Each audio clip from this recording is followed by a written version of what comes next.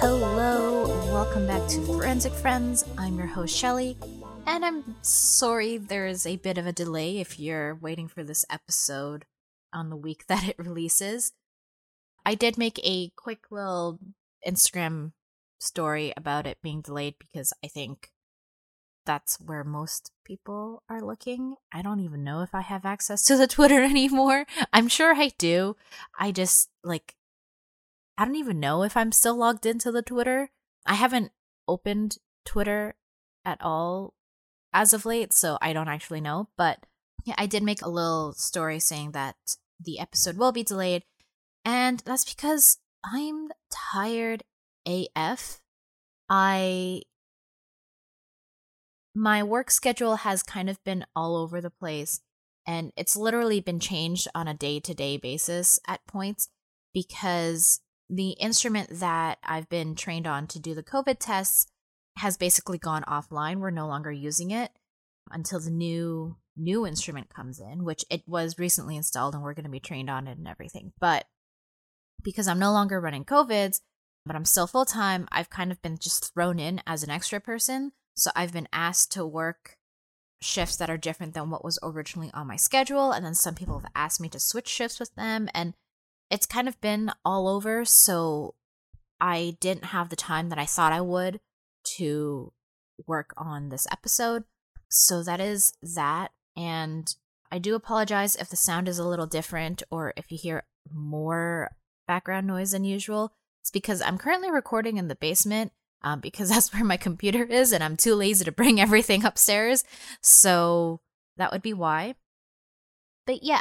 Today, I wanted to jump back into abnormal psych and continue on with kind of the assessment and diagnosis process. I'm not going to go into as much detail because the lectures do actually go into what happens in a clinical interview and stuff, but I'm not going to go into that because if you go to see a psychologist or a therapist, you will have that experience for yourself. So it's not unknown information unless you obviously aren't going to see a therapist. Oh my god, I don't know if you can hear my dog upstairs. she's yelling at someone to give her food, so we're just gonna power through that. But yeah, I wanted to just kind of give an idea of how a diagnosis might be made and kind of the process of that. So firstly, to get a diagnosis, the clinician would want to get a clinical assessment, which gathers information about the client. This doesn't necessarily draw any kind of conclusion or provide a diagnosis. I'll go a little bit more into detail in a second, but this is just getting information. A diagnosis is a specific classification of the person's symptoms with prognosis and such. And both the diagnosis, of course, and the clinical assessment are needed to determine treatment and intervention. So the assessment, again, provides the clinician with some background information on the client. It lets them understand their personalities and their cognitive functioning. So this allows the clinician to also predict behavior.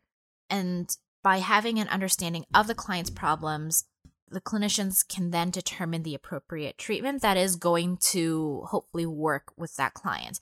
Because as I'm sure you are aware, everyone is kind of different, and what works for one person might not work for another person. So in order to determine the best method to help a client through their problems, they have to consider all these other things about the client, including their personality, their previous history, obviously what their chief complaint is, and what kind of support they have, all of that. And in addition to planning the treatment, this will also help the clinician evaluate the outcome and basically if something worked, if something didn't work, then why, and what can we do about it. Now, obviously, these methods must have some form of reliability. So there's actually some very specific terminology here that I had to look up because, again, the lecture notes for this class were terrible.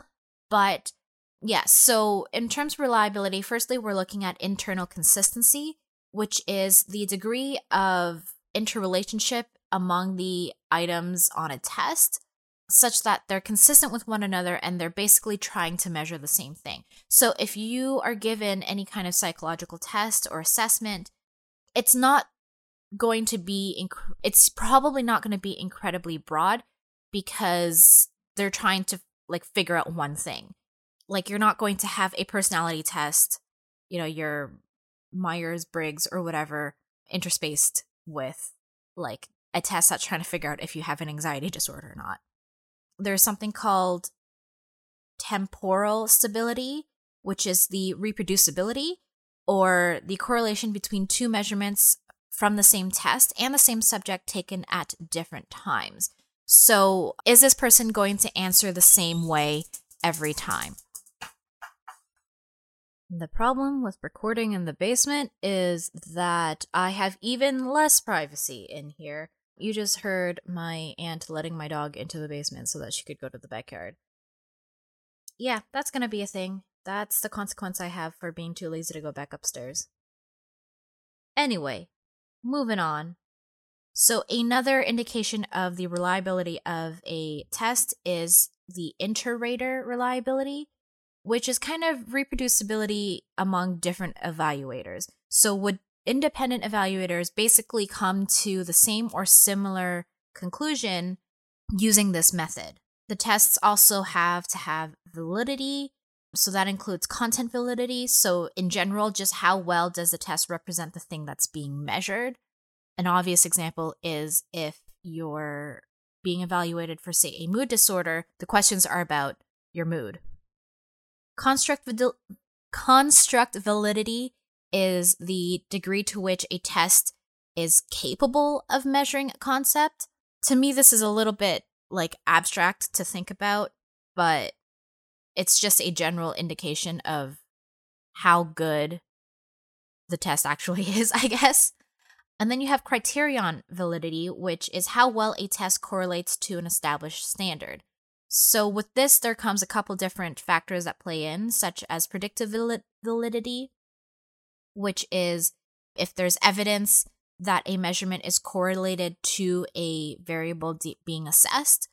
For example, if you have a test that's trying to predict the onset of a disease, the predictive validity would be strong if high test scores are already associated with individuals who develop that disease. So, like, the symptoms, for example, on the test already match up with people who have been known to have that disease.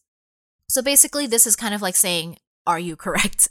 Like, if this test kind of tells someone, oh, they've got, let's say, a more objective physiological disease. So, for example, looking at stuff like prediabetes, someone's glucose levels or their HbA1c indicates that they are pre-diabetic.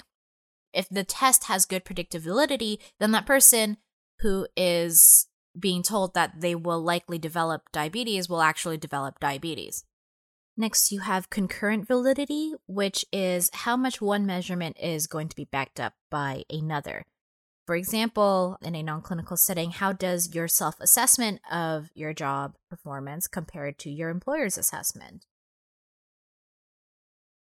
There's retrospective validity, which, like the name implies, is how much a test correlates to past occurrences of the subject or topic or thing that it's measuring.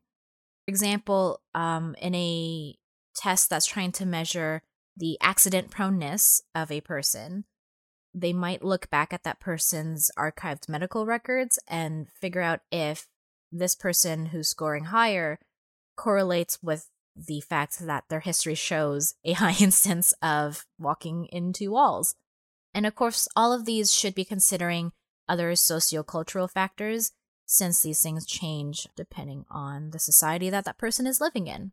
So moving on briefly to psychological testing, there are a number of methods, including, as I've said before, clinical interviews. Again, not going to go into those in detail, but basically the point of that is a sort of casual seeming way of getting more information about the client, which would include having an understanding of what the main reason or problem that the client has. understanding their own clinical history, including both psychological and physical health, their family clinical history, as some conditions are actually genetic or believed to be genetic, what kind of social support they might have, other issues outside of the chief complaint that might also have an effect, that sort of thing. So there are some quote-unquote objective tests, which requires minimal interference and interpretation. These include the Minnesota Multiphasic Personality Inventory, which includes over 549 true-false questions, which sounds like a total drag to have to do. And then the one that I think a lot of people might be somewhat familiar with is the Revised Psychopathy Checklist. So these tests are thought to be kind of like standardized. You don't need to look into as many factors because potentially they're already comprehensive enough. And you have neuropsychological tests, which assesses the motor functions, cognitive abilities, and memory of a patient, because this kind of thing does get affected in psychological disorders as well. These tests try to understand the brain-behavior relationship, and some well-known ones are the Luria, Nebraska, and Halstead-Rayton batteries. Neuroimaging might also be a part of someone's psych evaluation. This looks at both the structure of someone's brain, so that's through CT or MRI scans, or the function of the brain, such as also MRI, the SPECT and PET scans. And finally, you have psychophysiological assessments. These can include EEGs or electroencephalogram, yes, that, which looks at brain activity and also looking at event-related potentials, aka ERP, which made me laugh because that's a nerd thing, kind of. If you know, you know. They also try to look at heart rate and respiration, the electrodermal response and levels, so basically sweat gland activity, electromyography or EMG, which is muscle tension. And to some people, this might sound familiar, and that's because these are also the factors that are being used in what's commonly called the lie detector test or the polygraph test, which is a tool, which is why it's not meant to be evidence, because there are a lot of other factors that can affect these physiological responses. There are also some psychophysiological methods of treatment, which, since the lecture note didn't go into, I decided not to look too deep into it because I'm tired, okay? Finally, we're moving on to classification, and in case you couldn't tell, this is going to be a fairly short episode. To be completely honest, I just didn't have the attention span to do extensive research. And again, the lecture notes really frustrated me, so it was really difficult going through this, and it took much longer than it should have.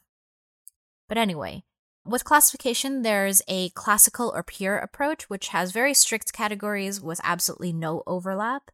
And then there's a more dimensional approach, which does have some overlap and I think takes into account more factors.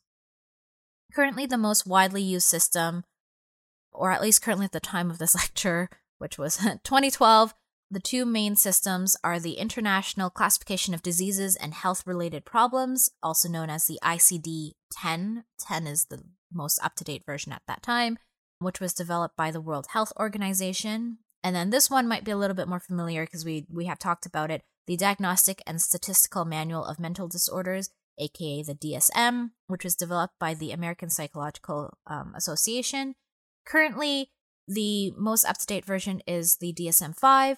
It was DSM-4 when I was in school, which again was about 9 years ago, so there's that. Now, the DSM is meant to aid in communication between a clinician and the client, determine prognosis, so chances of recovery or like long-term effects of the disorder or diagnosis, and it will also aid in treatment and treatment planning. So the first two iterations of the DSM relied on mostly unproven theories and were thus pretty unreliable. The first one, DSM-1, was made in 1952, and the second one was 1968. DSM-3 had more detailed criteria for each disorder with a multi-axial system, which was kind of like a multi-category system. And this was meant to be more evidence-based, but at the time it still had pretty low reliability. Next, you have the DSM-4, which moves away from subjective descriptions to more objective criteria, and there's more emphasis on scientific rigor as understanding of mental health and psychology became just a little bit more developed. So I did mention the 5 axes. These describe basically a patient's full clinical presentation, both their person and their environment. So axis 1 is most major disorders. So we're talking like depression, anxiety disorders. Axis 2 are stable and enduring problems, including personality disorders and developmental disorders. Side note, the lecture used a very outdated and probably derogatory term to say developmental disorders, so I decided not to use that term. Again, this was 2012. And then axis 3 are medical conditions that are related to quote-unquote abnormal behavior. Axis 4 are psychosocial problems that affect function or treatment of that individual. And then axis 5 is the global clinician rating of adaptive functioning. So this is, I think, a means of figuring out how well a person will be able to adapt to regular life with their diagnosis. And the current iterations also do include some cultural factors, which some people might find controversial, but it is, as already discussed, a very important part of determining a person's diagnosis. And that's basically all I have, because the rest of the lecture notes for this particular topic, which is assessment and diagnosis, is like, I don't know, half of it is like not very specific, and then half of it is way too specific, and it's very confusing. So I'm going to leave it there. This was a very short episode, but it is what it is. Hopefully, though, the information was still kind of interesting and gives you a better idea of the kind of work that goes into coming up with a diagnosis. Now, I did talk about objective tests in this episode, and I know that there was a trend not too long ago of people going through the psychopathy checklist and being like, oh my god, I'm a psychopath, or oh, thank god I'm not a psychopath. Even though you might have a better understanding of how clinical diagnoses work, please do not self-diagnosis. A lot of these tests are really considered tools for a clinician. That's why they do a full clinical interview or like a multitude of assessments to figure out everything that's going on. The tests might seem straightforward to you, but I can tell you that there is a lot of complexity that goes into them, and even the objective ones, which shouldn't have much clinical interpretation by the clinician, still should only be handled by the clinician, especially because all of these assessments are subjective since they are self-reporting. So you don't have necessarily a third party there who is going through this test and being able to understand what symptoms you might be mitigating or exaggerating, knowingly or unknowingly. So please do not self-diagnose. If you have any concerns, go see a real professional. And yeah, that's it. As per usual, if you enjoyed this and would like to continue hearing more, please subscribe or follow the podcast wherever you're listening. Write a review. That would really help. And you can find me on Instagram at Forensic Friends Podcast, and probably not on Twitter, but the Twitter is there at Forensic Fiends, like fiendish. And that's it. Bye.